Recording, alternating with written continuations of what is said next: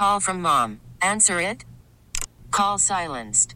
Instacart knows nothing gets between you and the game. That's why they make ordering from your couch easy. Stock up today and get all your groceries for the week delivered in as fast as 30 minutes without missing a minute of the game. You have 47 new voicemails. Download the app to get free delivery on your first 3 orders while supplies last. Minimum $10 per order. Additional terms apply. Hiring for your small business? If you're not looking for professionals on LinkedIn, you're looking in the wrong place. That's like looking for your car keys in a fish tank. LinkedIn helps you hire professionals you can't find anywhere else, even those who aren't actively searching for a new job but might be open to the perfect role. In a given month, over 70% of LinkedIn users don't even visit other leading job sites. So start looking in the right place. With LinkedIn, you can hire professionals like a professional. Post your free job on linkedin.com/recommend today. Welcome to Nothing Impossible on St. Louis's News Radio, KMOX. Well, welcome into this edition of Nothing Impossible. Michael Calhoun, and is that Travis Sheridan? It is. How you doing, brother? Not bad. We don't have any sports this weekend on KMOX, which means we don't have a conflict with our Nothing Impossible show this evening. So we get to talk about cool stuff. Love it. And it's pretty timely because there is huge news when it comes to the St. Louis tech and startup scene from this week. This might be the biggest company to come out of the St. Louis startup scene. These companies they're so small, just a few employees, and they've got, one little office space inside of these co-working centers that we talk about, T-Rex downtown or Cortex or even the old post office in St. Charles, and they grow and grow, hopefully. And Varsity Tutors has grown to the point where in the midst of this pandemic, Travis, they've really taken advantage of the need for virtual instruction and virtual tutoring and people not being able to get that in person, wanting to do it at home. They've really taken advantage of it. They're going public, and their valuation is $1.7 billion with a B. That's a big B, 1.7 billion. That's remarkable. And yeah, I think the pandemic has definitely helped them. Like you said, a lot of this distance education, distance learning.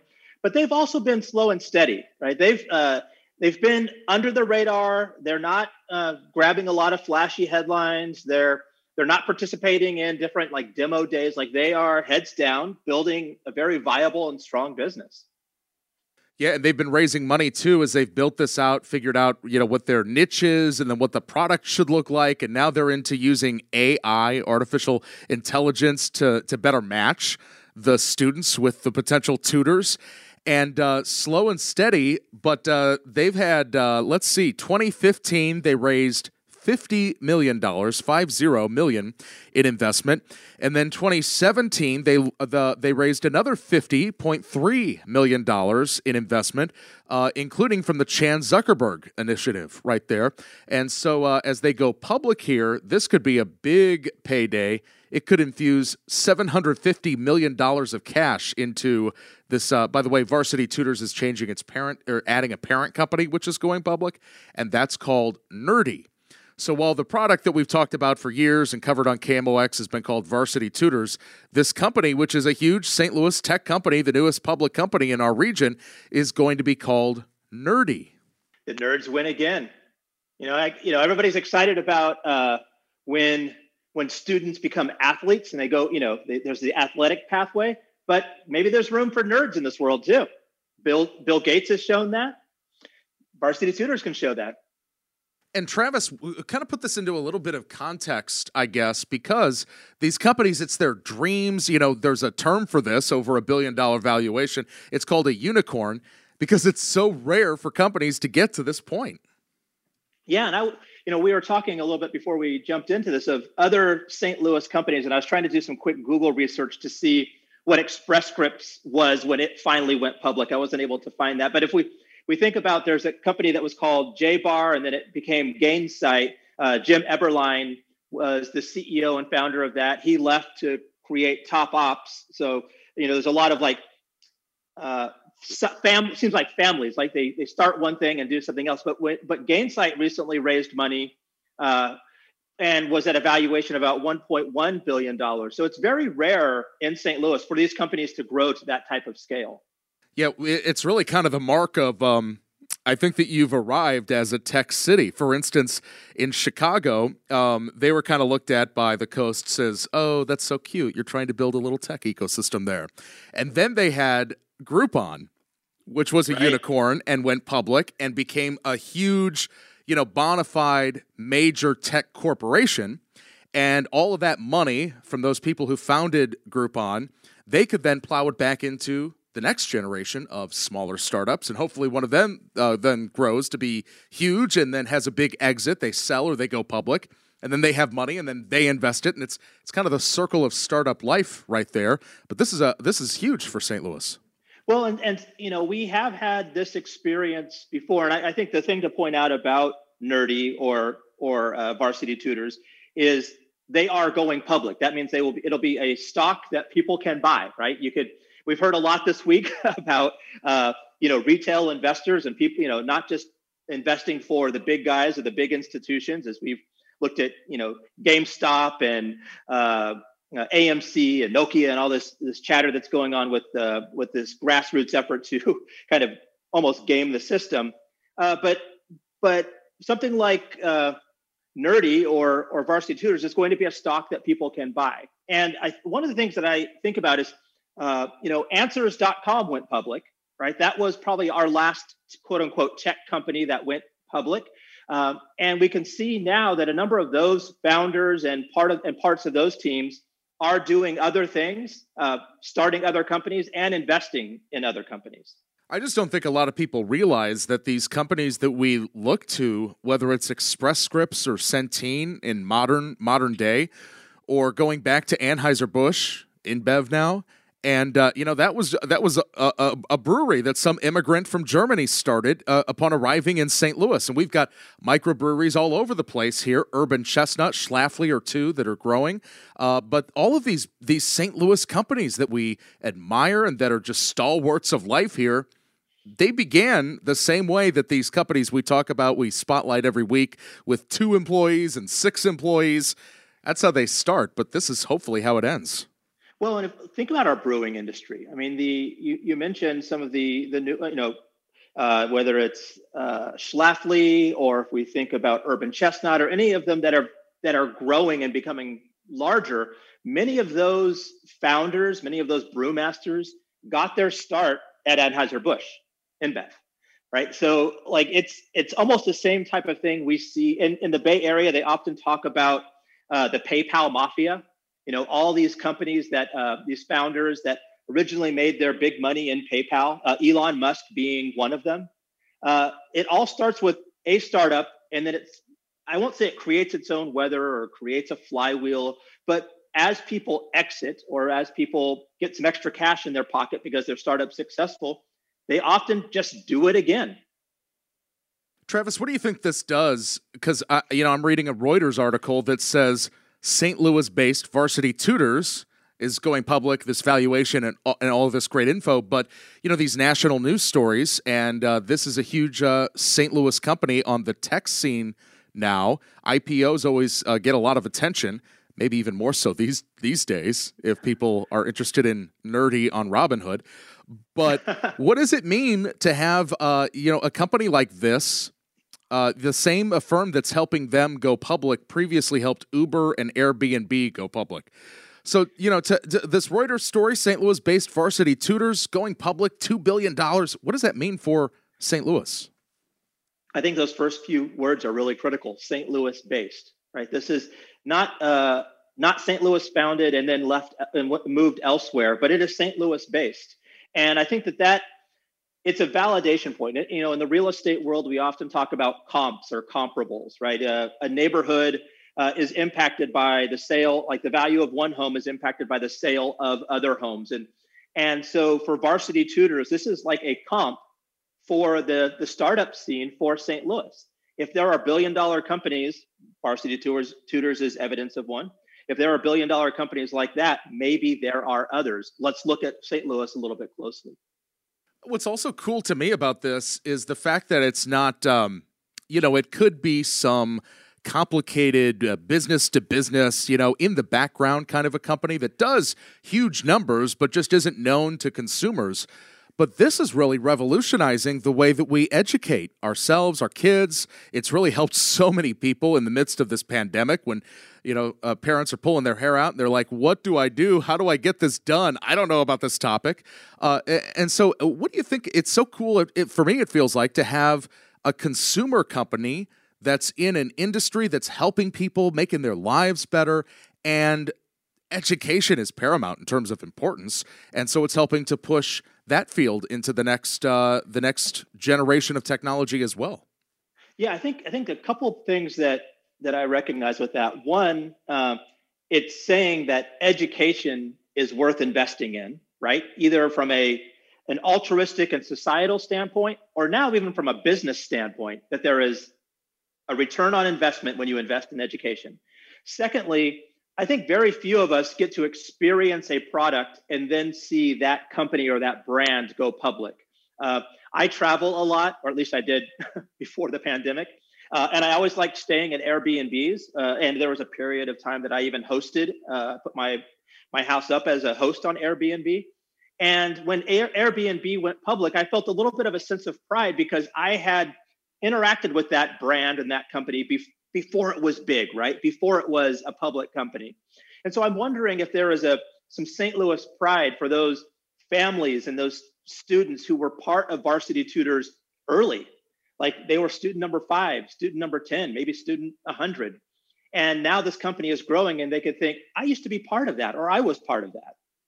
And I wonder if so many people who are a part of this now, and especially who've helped build this and create this from nothing, might this be a new industry cluster for the St. Louis area? Just like we're the leaders when it comes to agriculture technology and sports technology, one of the centers for financial technology, financial services. We're talking about geospatial and mapping tech all the time, and St. Louis trying to get the edge on that. I mean, with a $1.7 billion company that seems to be the leader in the industry, I wonder if this could create a halo effect, almost like how Monsanto was the huge ag company, but it helped to spur, whether it's employees leaving or just their presence attracting folks, it helped to spur a huge community of companies in the similar field around it. I wonder if that same thing might happen with nerdy Varsity Tutors. I think it could. I think it could happen because there's 2 different ways to become like an industry cluster or a region known for an industry cluster. One, you have a lot of assets, whether they be academic assets or financial assets or a large market capability, a lot of assets that are relevant to that industry cluster. Or you have a lot of deficits that, a lot of opportunity for fixing. And we would be fools if we didn't say that our educational system in the St. Louis region is broken, right? I mean, there are, and so if we have an education-based technology company that's providing solutions, that's a big asset, a big group of people that are proven problem solvers. And we have a broken system that is our public school system and our public education. Maybe there's this opportunity for these solutions to start addressing some of the local challenges, and that's where an industry cluster can be born. If you're just joining us, Clayton-based Varsity Tutors, a St. Louis startup that we've profiled over the years here on this show and on KMOX News, is going public at a $1.7 billion valuation. And as we finish up this segment, just a few more stats to throw your way. It's about a $275 a month fee if you want 36 hours of individual tutoring, but the company has also expanded in the last year, offering free live streamed classes with experts and celebrities, and they say that those reached 3 million hours of instruction and touched 500,000 students last year. So just to wrap up this segment on Varsity Tutors, any final thoughts on this St. Louis company that started small and is now huge? Well, let's see what the Varsity Tutors Mafia looks like. This collection of nerds from Nerdy that are going to have a financial windfall. Good on them. They've put a lot of hard work into it. Their investors will have a financial windfall. And let's see if they can be good stewards of that money and keep the growth going, starting something new, really leaning into what the next generation of industry cluster could be. Maybe it's in educational technology. Nerdy's ticker symbol will be NRDY on the New York Stock Exchange. Well, coming up on Nothing Impossible, what about where are these tech workers living, especially if they're in Cortex or at the medical center in Midtown Central West End? We're going to talk about a huge development that's really capping 20 years of efforts to revitalize the Grove. Some exciting stuff. And when it comes to jobs, what's the latest with that 2030 jobs plan? There's been a lot of feedback that's come in. Have they taken it into account and changed the plan? We'll ask the author coming up. Stay tuned for more Nothing Impossible right after this. Welcome back to Nothing Impossible on St. Louis's News Radio, KMOX. All right, welcome back to Nothing Impossible. Travis Sheridan and Michael Calhoun here talking about, well, nothing impossible. All the things that are probable and possible in the St. Louis region, especially when innovation and entrepreneurship is involved. And we're going to jump into a conversation with Brian Phillips. He's the executive director of the Washington University Medical Center Redevelopment Corporation. There's some new housing going on within the Grove. It's called Union at the Grove. Take a listen. All right. So tell me what you and this other group, including Greater St. Louis and the developer Green Street, what's happening in the Grove? So a really exciting project. This is a project that's been in the works for several years. Probably about 5 years ago, my organization issued an RFQ for development proposals for land that we owned in the Forest Park Southeast neighborhood. And it was, we specifically asked for developers that would deliver mixed income housing. And the Union at the Grove project is the very last and final of the developments that are happening as a result of that. And this project is a 6-site, 160 unit scatter site unit development that will reserve about 50% of the units for workforce housing. And we are super excited because this is a very popular neighborhood. It is close to our large employment center at not only the Washington University Medical Campus, but our partners over at Cortex. And this is some of the areas that are growing really fast in jobs. And these units will allow people at various income levels to be able to live and work and play close in. That's got to be a real balancing effort between, of course, the city wants to attract new residents and have new development, but you don't want to displace the people who are currently city residents and who have been longtime city residents. And at the same time, you've got this huge employment center and people want to work closer to where they or live closer to where they work more than ever before and take other modes of transportation. And so balancing all of those different desires and goals must have been tricky. How did you do it?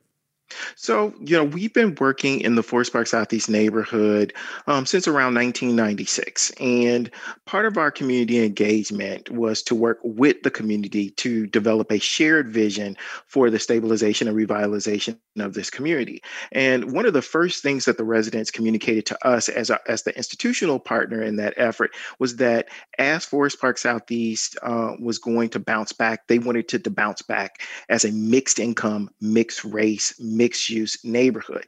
And so most of our efforts over the past 20 plus years, and I've been here since 1996, has been to that effect. And so, over the years, we've helped with the development of several affordable units, both for sale and rental units, senior housing to allow local seniors to be able to transition into that with the revitalization of the Grove Community Improvement, the Grove Entertainment District.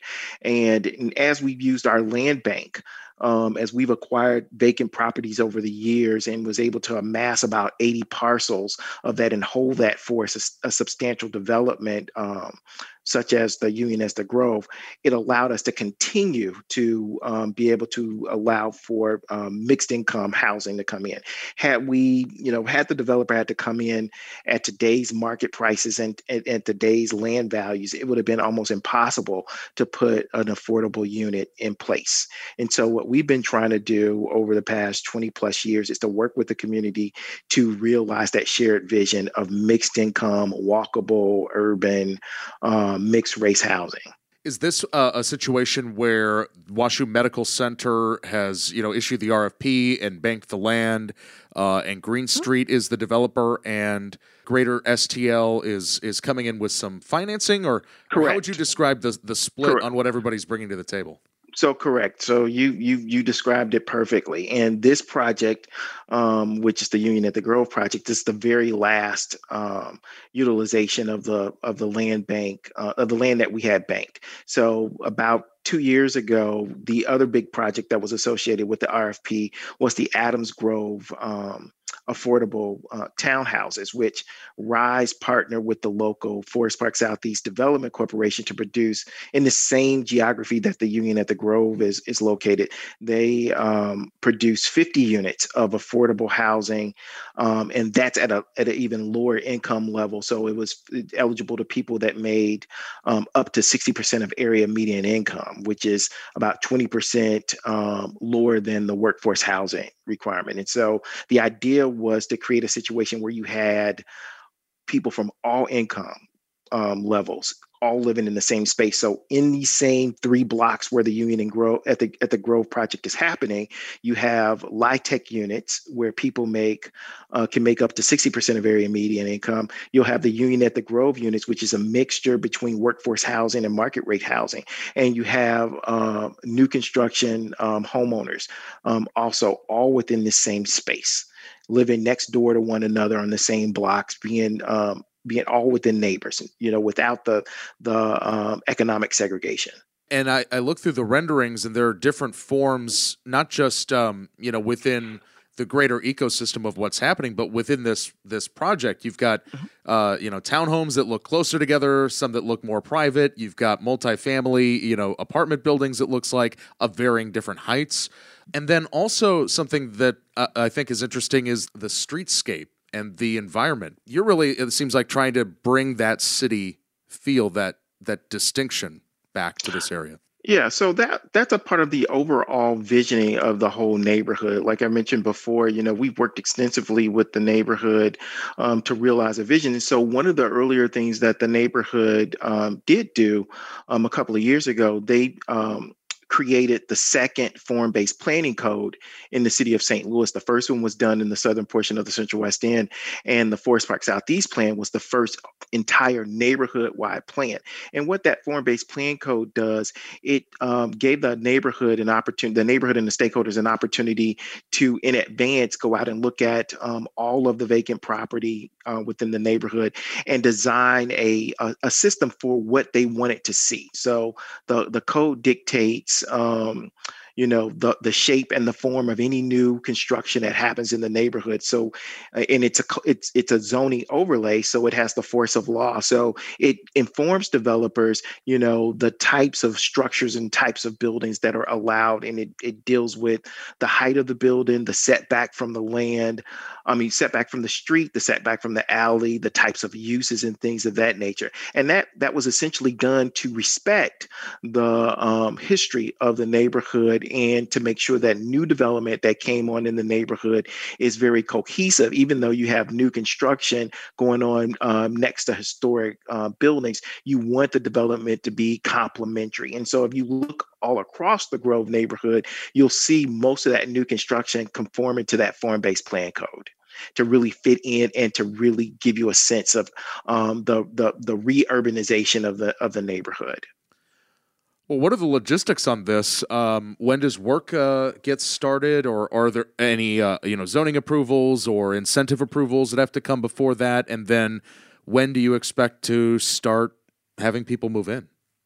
So I believe the first 2 buildings are going to be going to construction in the next 30 to 60 days, and the other buildings will come on a couple of months after, and it's about a 18-month construction period. And at the same time, you mentioned in your other question, and I didn't answer about the streetscape. The other unique thing about this project is that while the project does receive 10-year tax abatement, the abatement that the developer is getting is being plowed back into infrastructure improvements. And so you'll get new alleys, you'll get streets redone, pedestrian lighting, and in some cases, the street grid will be restored. So on the 4,400 blocks of Norfolk and Vista, the street will be reopened at Taylor, which is currently cul-de-sac. And so the unique thing about this project is that infrastructure component of it, and it'll not only benefit the new development, but it'll also benefit the existing residents, which are both homeowners and renters in the area with new infrastructure. Is that one of those cul-de-sacs with the Shamo pots? So no, these were actually cul-de-sacs that were put in a couple of decades ago. So they were the traditional rounded out cul-de-sacs where all the streets terminated at Taylor. And because of the great development that's happening along South Taylor in that quarter, this will allow the neighborhood to reintegrate into that area. And so all of Taylor Avenue south of Manchester is being rebuilt as a part of the infrastructure project. And complementary projects like Green Street's other project, which is Terra at the Grove, which is a huge multifamily building just west of the project site, will also be connected to all of this.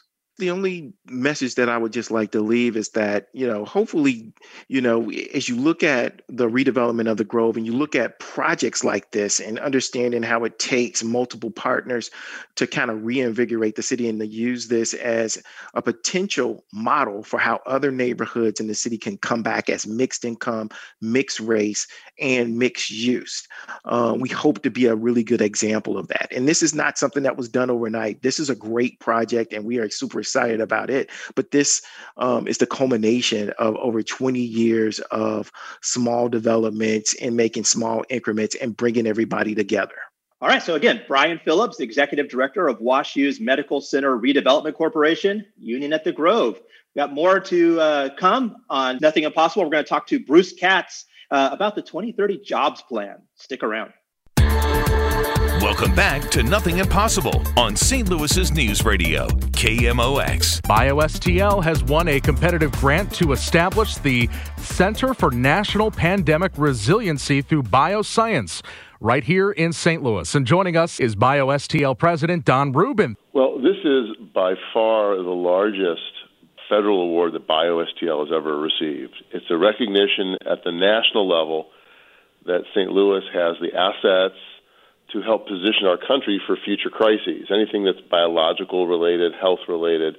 We've got great universities, great medical schools, great industry and talent. And for BioSTL, this is our 7th innovation award now from the Department of Commerce, more than any other organization in the country.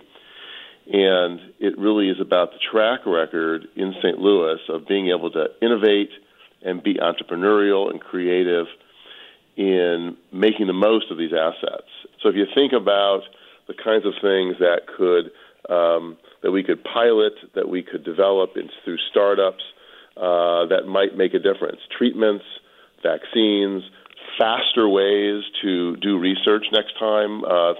It was really an amazing thing to watch how fast the world developed a vaccine. But what if we could do it twice as fast? What if we could develop treatments twice as fast? St. Louis has a strength in creating research tools that help researchers do things better. Think about technologies in disease surveillance, in monitoring, in contact tracing.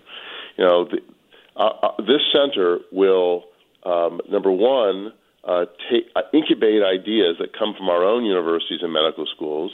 Will be a magnet for these ideas from around the Midwest, where innovators want to bring their ideas to market. We'll be positioned to do that faster than anyone else. And we're also a magnet for innovations from all over the world. As you know, Michael, we've been working through Global STL to bring innovations to St. Louis from Israel, from Europe, from Asia. And if we can be a magnet for piloting and accelerating those innovations in the United States by piloting them in the urban areas, in the rural areas, and really bringing to market ideas that can help this country be resilient faster. And some examples of that we've profiled here on KMOX, Precision Virologics, which is working on a nasal delivery vaccine. We've got Confluence Life Sciences, Galera Therapeutics, a lot of companies that were already doing this kind of work before we had the center announced in St. Louis. But Don, tell us why St. Louis, with the hospital systems we have, with the startups, with the companies from Centene to Express Scripts, why is St. Louis the place for the National Center for Pandemic Resiliency? We talk about fragmentation in St. Louis. When it comes to the biosciences, it's really the opposite. We really have come together, worked very closely together. And when it comes to commercializing, when it comes to taking ideas and making them reality, St. Louis has become very, very nimble at doing that. And we have convinced the federal government that we have the ability to do that better than others are able to do that. The creativeness, the entrepreneurial spirit is alive here, and we have really thought through what it takes to go from an idea to actually a product that can help people. And this center is going to focus on 4 pillars: commercialization, facilities, workforce, and attracting global innovation. So that's one of the benefits right there to the St. Louis region, potentially helping to build a robust, inclusive talent pipeline for these startups and other bioscience-related companies. Don Rubin is the president of BioSTL, and we appreciate his time. Thank you so much, Don. Thank you very much. Welcome back to Nothing Impossible on St. Louis's News Radio, KMOX. All right, welcome back to Nothing Impossible. Travis Sheridan, Michael Calhoun here discussing innovation, entrepreneurship on Nothing Impossible, your favorite show on KMOX. I'd like to believe that. The 2030 Jobs Plan, it was put out there. Opportunity for public feedback was asked for and offered. We're going to talk now to Bruce Katz. He's with New Localism Associates. He's helped shape and provide some input and guidance as St. Louis and the region are building out this 2030 jobs plan. What kind of changes have you made based on the feedback you've gotten? And is that the biggest chunk of feedback, the St. Charles County Executive, or is there anything else that you want to point out? Well, I think the feedback from Steve Ellman and others was quite constructive. And what we're doing as we finalize the plan is to be much more clear about how the assets that St. Louis has in its metropolitan area are really distributed across the metropolitan area, and also how many of the strategies we have in this plan affect different parts of the metropolitan area very, very helpfully. So whether it's around upgrading the skills of talented workers, whether it's growing a small business ecosystem. Frankly, the focus on restoring the core itself, having a stronger city of St. Louis, is very beneficial for the entire metro. So I thought these were very constructive comments. There are many other comments coming in that are focused more on the specifics of individual strategies, how they will work, which institutions and intermediaries will drive them, how much they will cost. But I thought County Executive Ellman's comments from the very get-go very helpful as we finalize this. Can you give an example or two of some of those other areas of feedback that you've gotten, or a certain part that you've said, we've heard this and I'm taking a second look at it? Well, I think there's just an interest in how individual initiatives will actually work. Take the STL Pledge, for example, where we're basically calling on leading companies, universities, hospitals, entities like Scott Air Force Base to be more deliberate on how they buy local, hire local, invest local, and as they grow jobs within their institutions, locate a portion of those jobs within the core of the city. I think the major comments are, let's get specific about this. Like, what kind of baseline analysis does the region have already? What kind of impact could this have on small business growth, particularly Black and brown-owned businesses in the region? What kind of job effect could it have? So I anticipated that this is, generally speaking, what happens with these kinds of plans. I call it almost like the last mile of the plan. Get more specific, get more granular on how this will actually work. And frankly, I think that's very positive. This is not meant to be a report. It's meant to be an action plan that's actually delivered, executed, and implemented. So these kinds of requests for more specificity, we will respond to. And so is this going to be to the point where they are procedures that are spelled out, follow step 1, follow step 2, follow step 3? Because, in St. Louis, we've joked for years that a lot of plans get made and then they collect dust on the shelf. Well, I think you're right. First of all, you have a lot of studies that have been done, very good studies, a lot of community engagement. We've read all of them. What we're trying to do is literally tease out business plans more concrete, specific, detailed information so that these kinds of initiatives can be ultimately delivered as quickly as possible. I would just say one other thing. If there is a large federal stimulus package coming out of Washington, D.C. later this spring around innovation, infrastructure, and human capital, many of the initiatives that we identify in our plan would be eligible for federal investment. That could be a down payment on this plan because you have just enormous strengths, competitive advantages in St. Louis that could garner federal resources. When you talk about the STL promise or the STL pledge and putting jobs downtown, it seems like right now, when there's an opportunity, the St. Louis region fights over it no matter what it is. Does the region need to be more deliberate in saying, well, this company wants an urban environment and a tower, so downtown, you get it. And this company wants to build a sprawling data center. So St. Charles, you've got the land, build that there. Does there need to be more each part of the region recognizing what their niche, what their most successful thing is, and then playing to that? Yeah, I think this is really a wonderful question because the reason why metropolitan areas, not just cities, not just counties, are the real unit of the global economy is you have multiple offers. You have multiple opportunities. And it's exactly as you described. Different kinds of companies, as they seek different kinds of opportunities, are thinking in radically different ways about where they locate and what kind of facilities they need. And our definition of the core, by the way, is not just the downtown or even the greater downtown that reaches up to Harris Stowe and SLU, but up to Cortex and beyond. And then, frankly, given where Rankin Tech is located and NGA West and where Square is now have its headquarters, you've got a bigger core that I think could attract company growth and company location. But you also have many assets in your counties, and so fitting location to the purpose and the needs of different kinds of companies and different clusters in our economy makes metropolitan areas very, very strong, and you're one of them. Whenever there's a big project that's announced and a big corporate tenant is sought, there are always the intentions that are put out there at first to say, we want somebody from outside the region, we want this to be additive. And then usually in the end, it turns out that it's a relocation from somewhere else in the region, and it's still touted as we've done this great thing. But how does St. Louis get beyond just moving the chess pieces around and getting into the conversation? We're in this time when, whether it's the business climate in California or whether it's companies who are deciding what to do with their office space in COVID and going to cheaper areas, it seems like there's a great relocation happening across the country of companies. How does St. Louis snag some of that? Yeah, I think the first and in some ways the most important thing to do is to realize that St. Charles is not competing against the city of St. Louis. Metro East on the Illinois side is not competing with the Missouri side.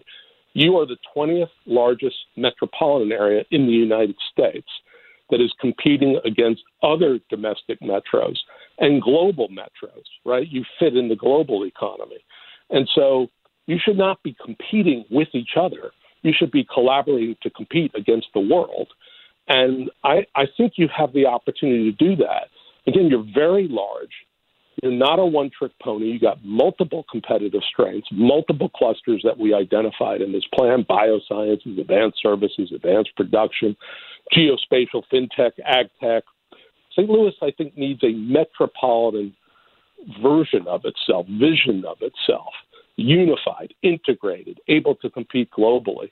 And I actually found, as we had these comments come in, both through our public forums and then written, that is more and more accepted now. And particularly given the market dynamics underway post-pandemic, you could benefit from relocation of firms, talented workers. You've got a lot of assets to offer, but they're at the metropolitan scale as much as the individual jurisdiction scale. Finally, Bruce, what's next in this process, both in terms of the public engagement and then finalizing it and implementing it? The public comments are open until January 31st. I really hope your listeners do send their comments into the Greater STL Inc. website. Then we're going to absorb all this. We're going to have a shorter version of the plan. One of the biggest comments is we don't want just a 90-page version of this, which I appreciate. We want a 20 or 25-page version of this. So there'll be a shorter overview. We will incorporate as many comments as we can.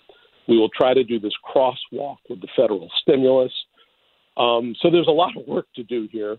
But I have to say, having done this in many other places, I find the comments to be very constructive, very insightful. You know, in many ways, the true experts are local stakeholders and practitioners, people who really understand their region and are committed to make their region more prosperous. I think that's what's coming through this entire jobs plan.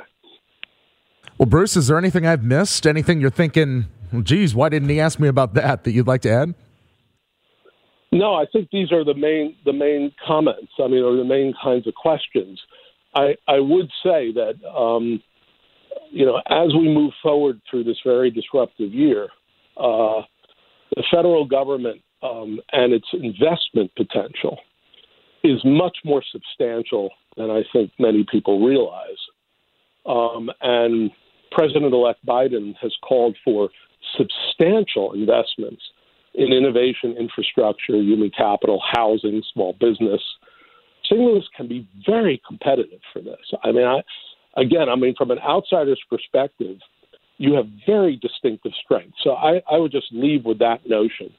Don't let the federal stimulus package pass you by, because it could be a down payment on certain initiatives, but actually help sort of catalyze transformative moves across multiple parts of this plan. All right. Thanks to Bruce Katz for joining us. And that is our show this week. You could download the podcast and find out more information at the website. And I don't think this show has a $1.7 billion valuation yet, does it? I know we're valuable, but not that valuable. Let's talk to management. Maybe so. Well, thanks for joining us in this edition of the show. We'll be back next week. Thanks a lot. Spring is a time of renewal, so why not refresh your home with a little help from Blinds.com? We make getting custom window treatments a minor project with major impact. Choose from premium blinds, shades, and shutters. We even have options for your patio, too. Blinds.com invented a better way to shop for custom window treatments. There's no pushy salespeople in your home or inflated showroom prices. Our design experts can help you find the perfect window treatments on your schedule. We'll even send free samples directly to you. Plus, we can handle the measuring and installation for you. Unlimited window treatments installed for just one low cost. And with Blinds.com, you'll always get transparent pricing. No hidden fees. Our free shipping and 100% satisfaction guarantee can put the spring back into your step and into your home, too. Shop Blinds.com right now and save up to 45%. Up to 45% off for a limited time at Blinds.com. Blinds.com. Rules and restrictions may apply. We really need new phones. T-Mobile will cover the cost of 4 amazing new iPhone 15s, and each line is only $25 a month. New iPhone 15s? It's better over here. Only at T-Mobile, get 4 iPhone 15s on us and 4 lines for $25 per line per month with eligible trade-in when you switch. Minimum of 4 lines for $25 per line per month with autopay discount using debit or bank account. $5 more per line without autopay, plus taxes and fees. Phone fee at 24 monthly bill credits for well-qualified customers. Contact us before canceling account to continue bill credits or credit stop and balance on required finance agreement due. $35 per line connection charge applies. See T-Mobile.com.